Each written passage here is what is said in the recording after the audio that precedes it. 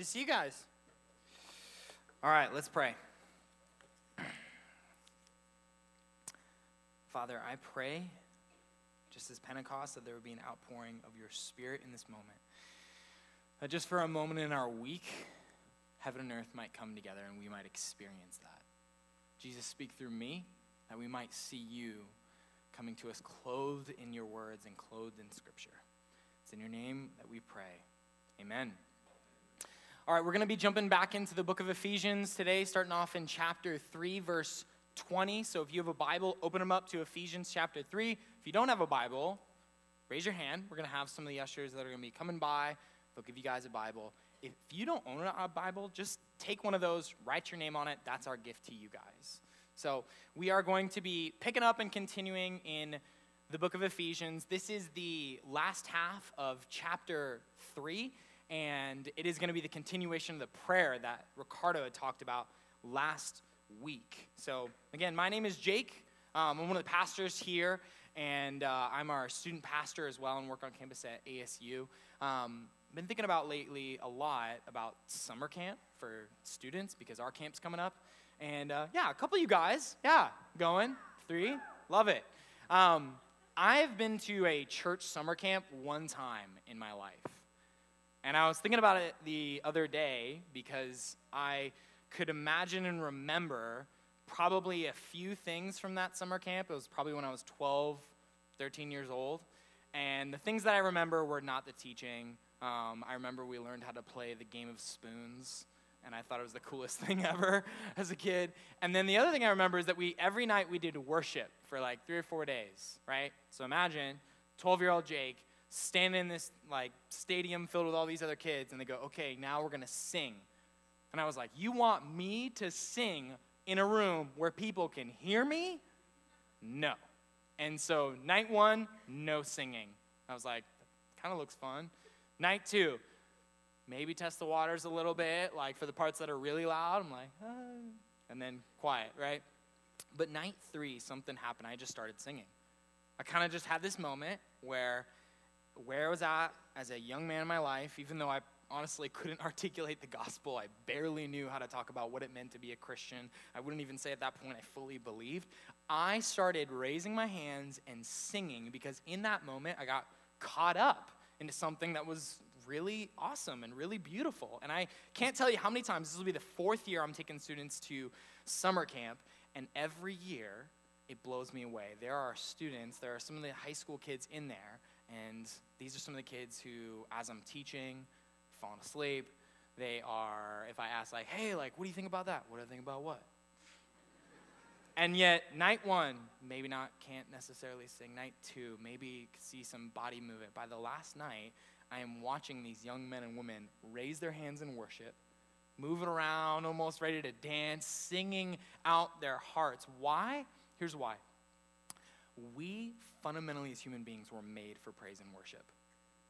That is what makes us a human being. In fact, I got a quote for you guys I want to throw on the board. There is no real, full existence that does not in some way honor, admire, or look up to something. That is what makes us human beings. Being able to admire, to adore, to put our praise, our awe out towards someone or something other than ourselves. That's what we live for. That's what we're made for.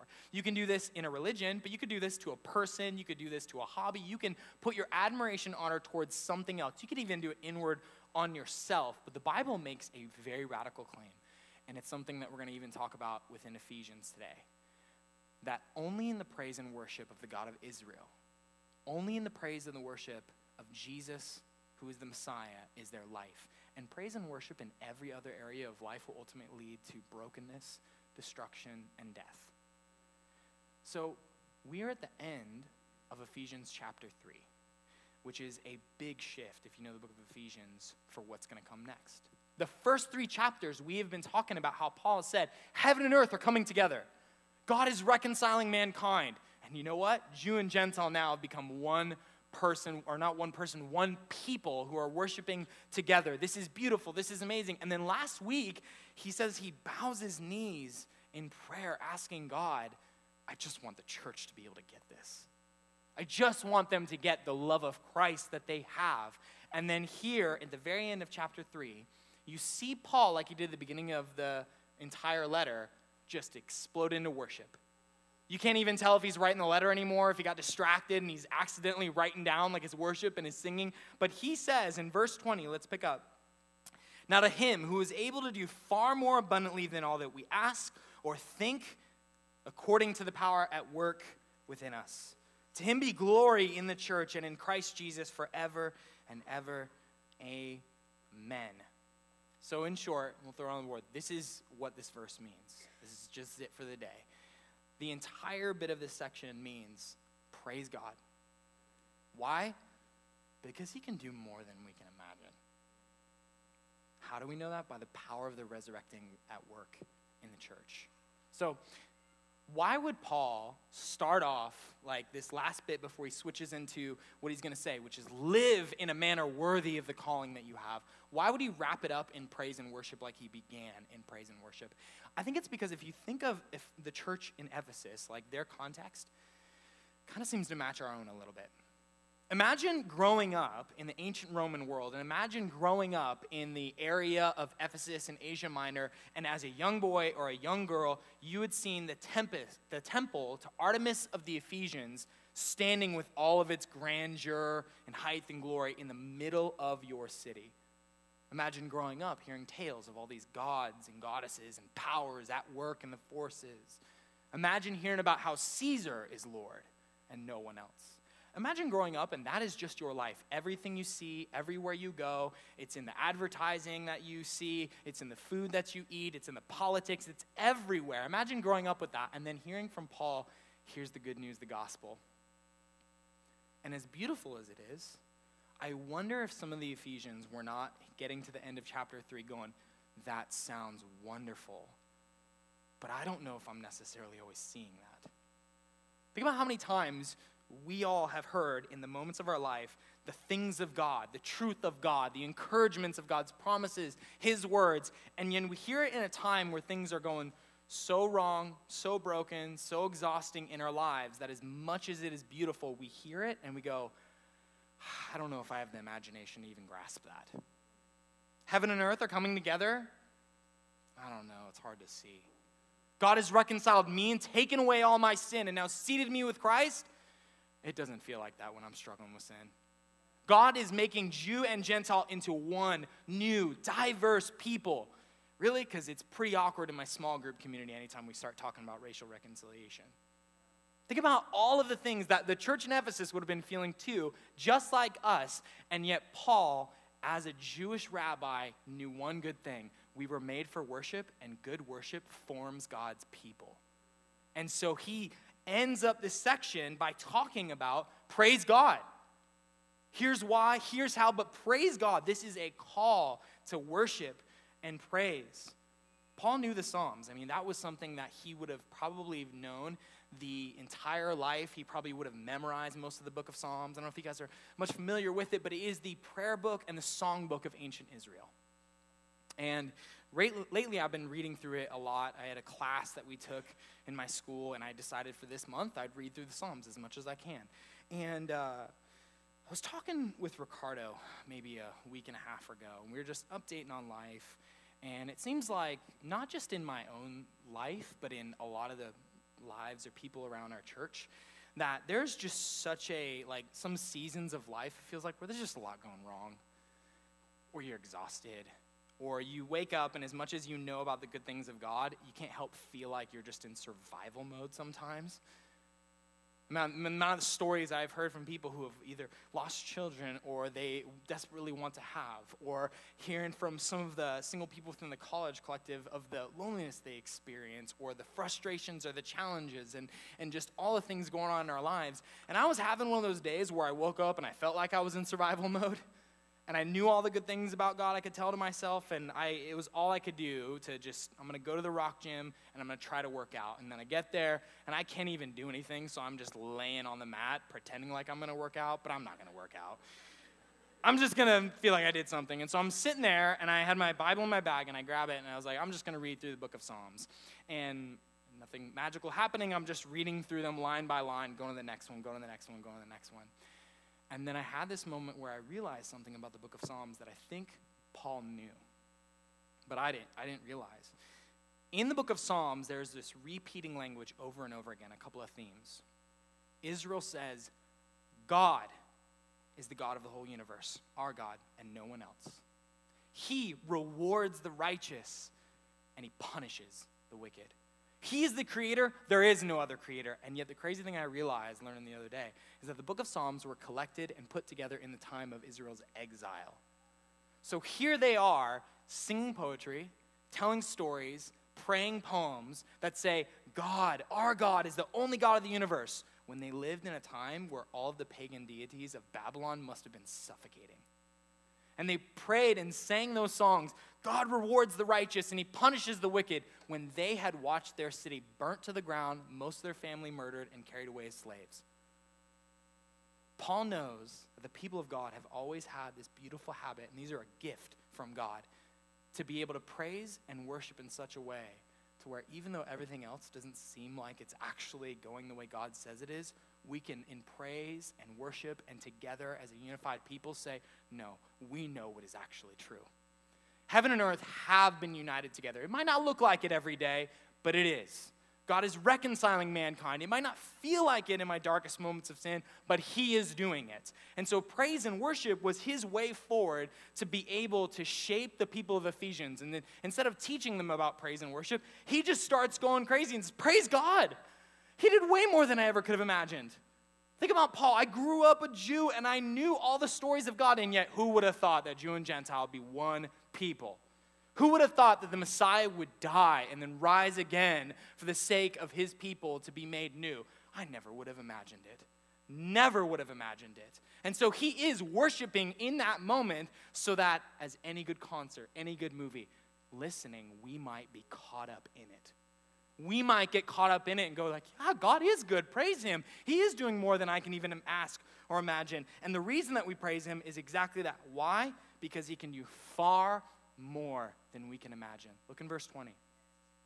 Now to him who is able to do far more abundantly than all that we ask or think. That word think is not the rational sense of thinking through things. It is actually the word imagine or imagination. Paul's saying God is able to do far more than our imaginations even have room for.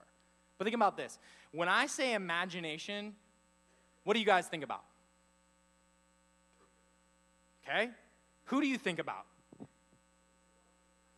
Little kids, eccentric people, creatives, people who make Pixar and Disney. That's what imagination is, and yet that's a bad definition of imagination.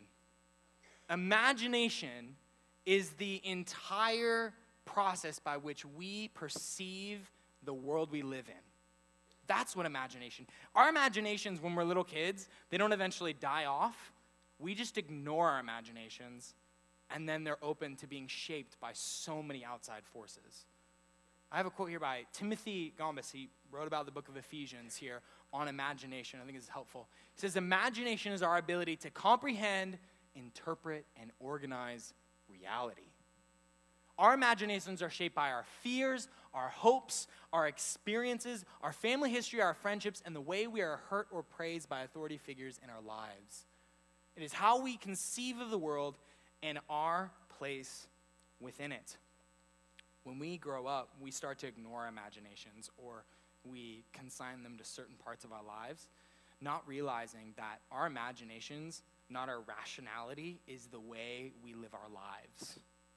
It's what shapes what you think is going to happen when you go home on your driveway and the fake arguments you might have in your mind about people. Imagination is what tells us whether we should be hopeful or hopeless when it comes to the news that we just heard. Our imagination shapes whether we should be happy or what we should think about who we are, the people around us.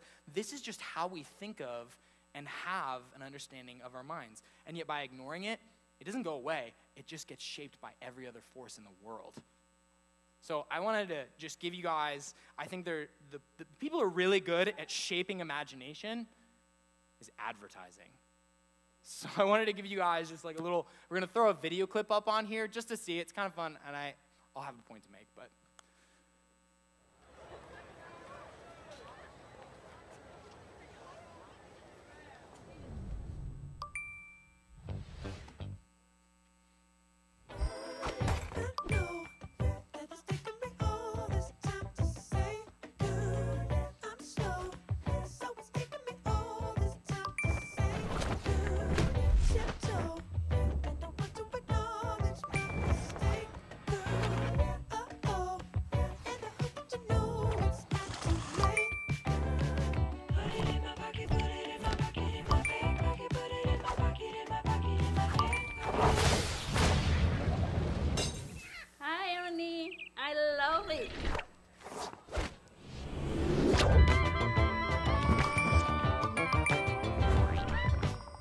I'm going to act that part out for you guys.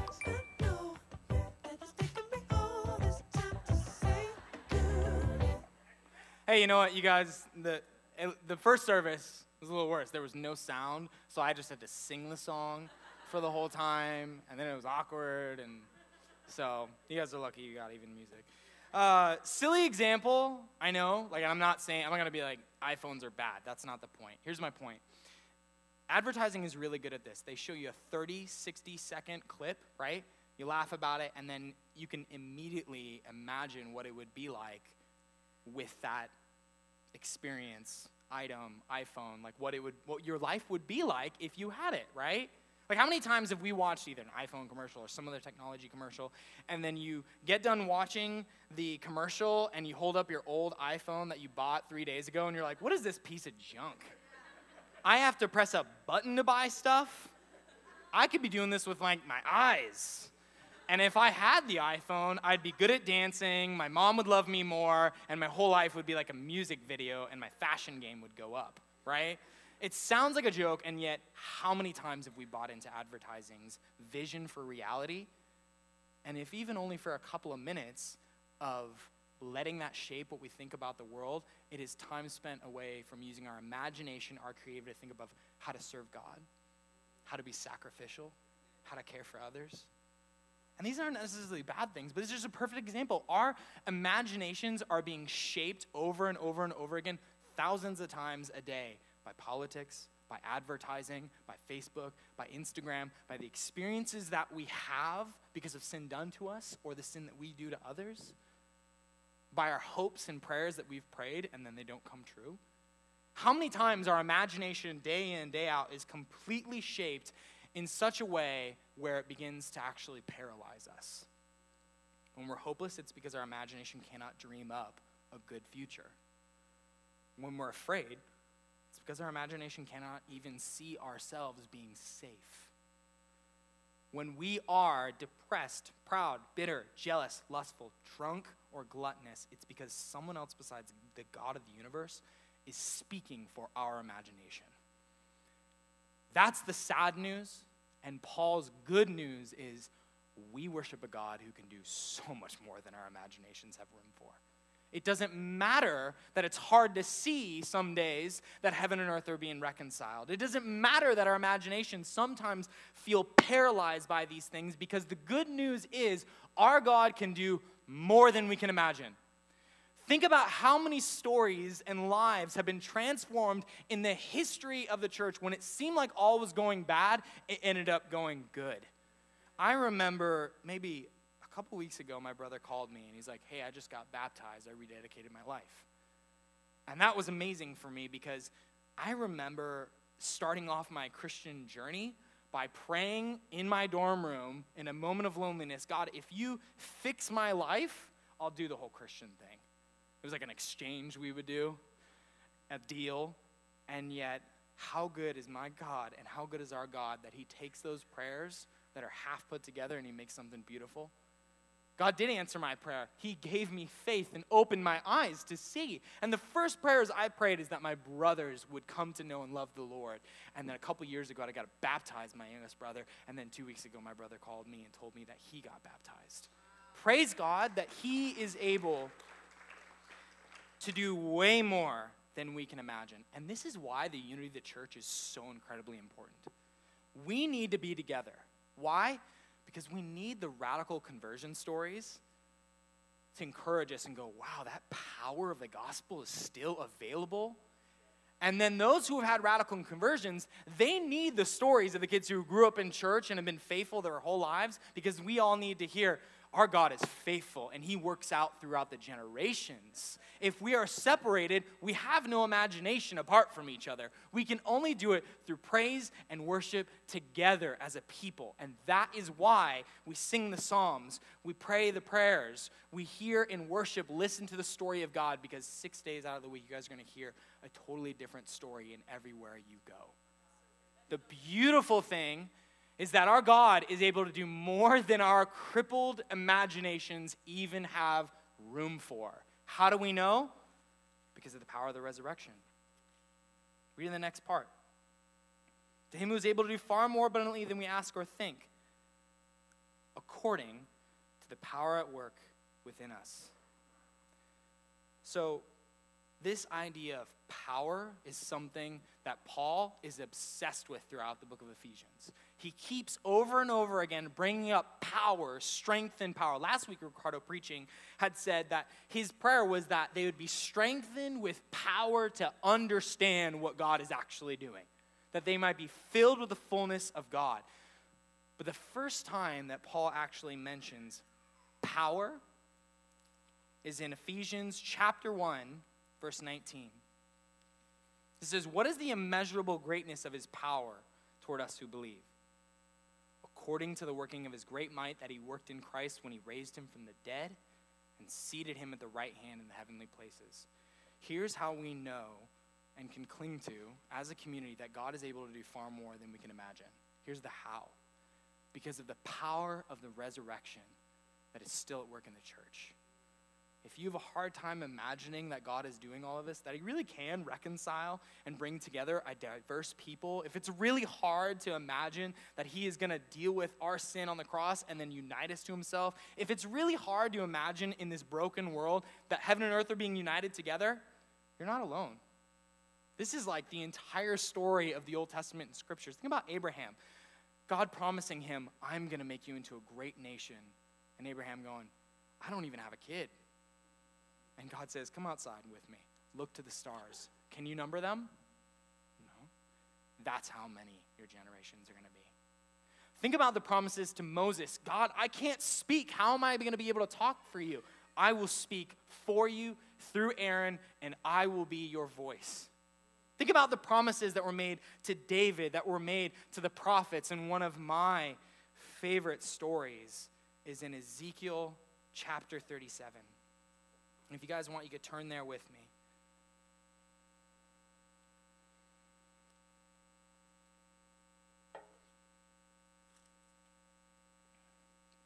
In verse 1, it says, "The hand of the Lord was upon me. And he brought me out in the spirit of the Lord and sent me down in the middle of a valley, and it was full of bones. And he led me around among them, and behold, there were very many on the surface of the valley, and behold, they were very dry. He said to me, 'Son of man, can these bones live?' And I answered, 'O Lord God, you know.'" So imagine this. Here is Ezekiel in the middle of Israel's exile. And Ezekiel growing up, likely seeing most of his family and best friends get murdered or taken away into slavery. And imagine that now he is in a foreign land and still holds that conviction that God is good. God takes him out to a graveyard, and it's filled with bones, dry bones, bones that no life is coming back to. I mean, these things are brittle and breaking. And he is walking through this graveyard with God, and God, looking around, tells to Ezekiel, "Can these bones live, Ezekiel?" And I love his response. Ezekiel's response is just such a human us response. It's very safe. It's very heartbroken. He just says, "Oh, Lord God, you know. I don't."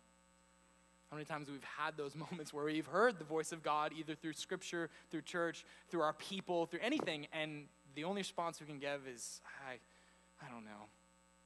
And yet it's as if God in that moment says to Ezekiel, "Your imagination is not big enough." He tells Ezekiel, "Prophesy over these bones and say to them, 'O dry bones, hear the word of the Lord. Thus says the Lord God to these bones, behold, I cause breath to enter you, and you shall live.'" And then it's like something out of like Walking Dead. Like bones are snapping together, skin starts slinking up onto these human bodies, and standing there is a whole army of human beings. And then God tells Ezekiel, "Prophesy to the breath." And then the breath and the wind zooms in from all over. It's probably like a tornado, I'm guessing. And here's standing this entire army of living, breathing people. And then God tells Ezekiel, "Son of man, these are the bones of the whole house of Israel. Behold, they say, our bones are dried up and our hope is lost. Indeed, we are cut off. Therefore prophesy and say to them, Thus says the Lord of God, behold, I will open your graves and raise you from your graves, O my people, and I will bring you in the land of Israel, and you shall know that I am the Lord. When I open your graves and raise you from your graves, O my people, I will put my spirit in you, and you shall live, and I will place you in your own land. then you shall know that I am the Lord. I have spoken, I will do it, declares the Lord. I can't even imagine what it would have been like to hear that good news for Ezekiel. God's going to resurrect us from the dead? And when I read these stories, I always think like, what would it be like to actually be there? That'd be encouraging. That would grow my faith. I wish moments like that would even happen for me. And yet, we have something so much better than Ezekiel. We have something so much better than that vision, that promise. We have the resurrection of the crucified Messiah. Jesus is not dead. He has been resurrected and he's been seated above the heavens. And when we have moments where it's hard to even imagine that God might do something great, that he actually will bring about reconciliation, that heaven and earth are being put back together, look back at the resurrection of his son and then say to God, is there anything that God cannot do? If he can resurrect his son from the dead, is there a limitation on how he can bring about his own glory, his own good story, and things to actually get put back together and be good? No. The power of the resurrection is the work in the church that we can look to and go, I can praise God even when it looks like it's a disaster, because he promises he will bring about good, and he resurrected his son. And I have something far better than Ezekiel and better than Abraham and better than David. I can look back to his son and know he didn't resurrect from the dead and then die, and it was a cool story. He is seated at the right hand of the Father, ruling and reigning over all history. Amen? That is the God we get to worship. That is the God we get to praise and get to sing. And good worship and good praise, and when I'm talking through even singing and telling stories to each other, it always does God's story. Why? We need to hear it. We need to hear it because we have our imagination shaped in so many other ways. And so here is a couple of implications that I had thought through just from these two verses today.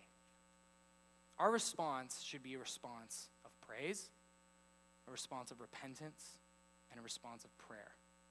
Praise is the obvious one. That is Paul's whole heartbeat. He wants us to, in reading this, get caught up and go, yeah, God is good. It might even be hard to see it, but I'm still going to sing it, because maybe in my singing, my heart might be shaped up to actually believe those stories. My God is good. And so we are called to just praise God, not just in our singing on Sundays, but in every avenue and aspect of our lives, find ways to tell each other stories of what God has done. Remind ourselves of the stories of what God has done in the scriptures, singing psalms and hymns to one another to encourage one another. The second one is repentance. So we got praise and we got repent. We all, as the body of believers, need to constantly be in a mode of repentance for the amount of lies and other visions that shape our imagination.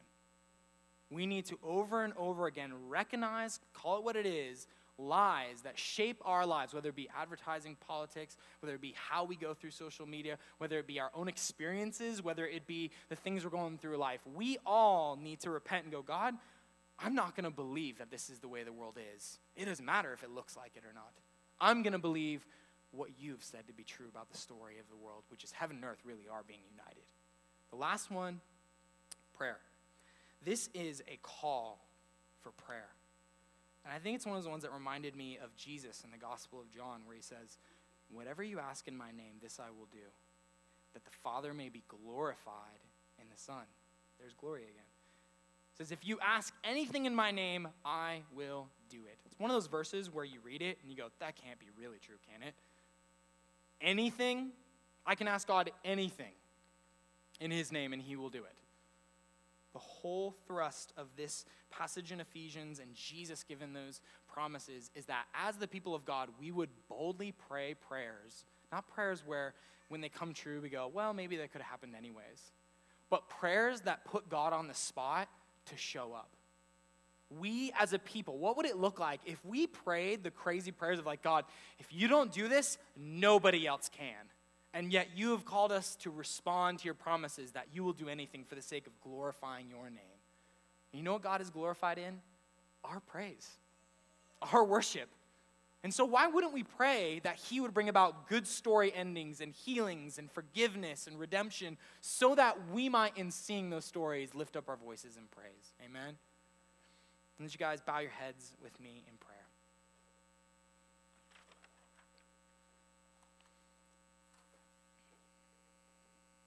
Lord, I thank you for your word. I thank you for the big, grand, beautiful story of the Bible, the story of the world. God, I know there are people in our church, in this room, who are hearing so many lies about what the world is supposed to be like. And I pray today that you'd break them free of that. I know there are so many of us who are discouraged by the brokenness within our own hearts, our own families, our own friendships. And I pray that you might, by your Spirit, bring about good news. And I thank you for your Son.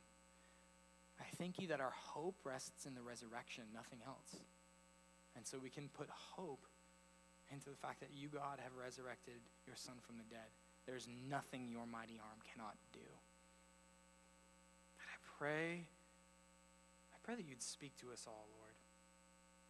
I pray that you would teach us even how to pray. And I pray that you would show us how to love you, how to be close to you. And it's in your name that we pray. Amen.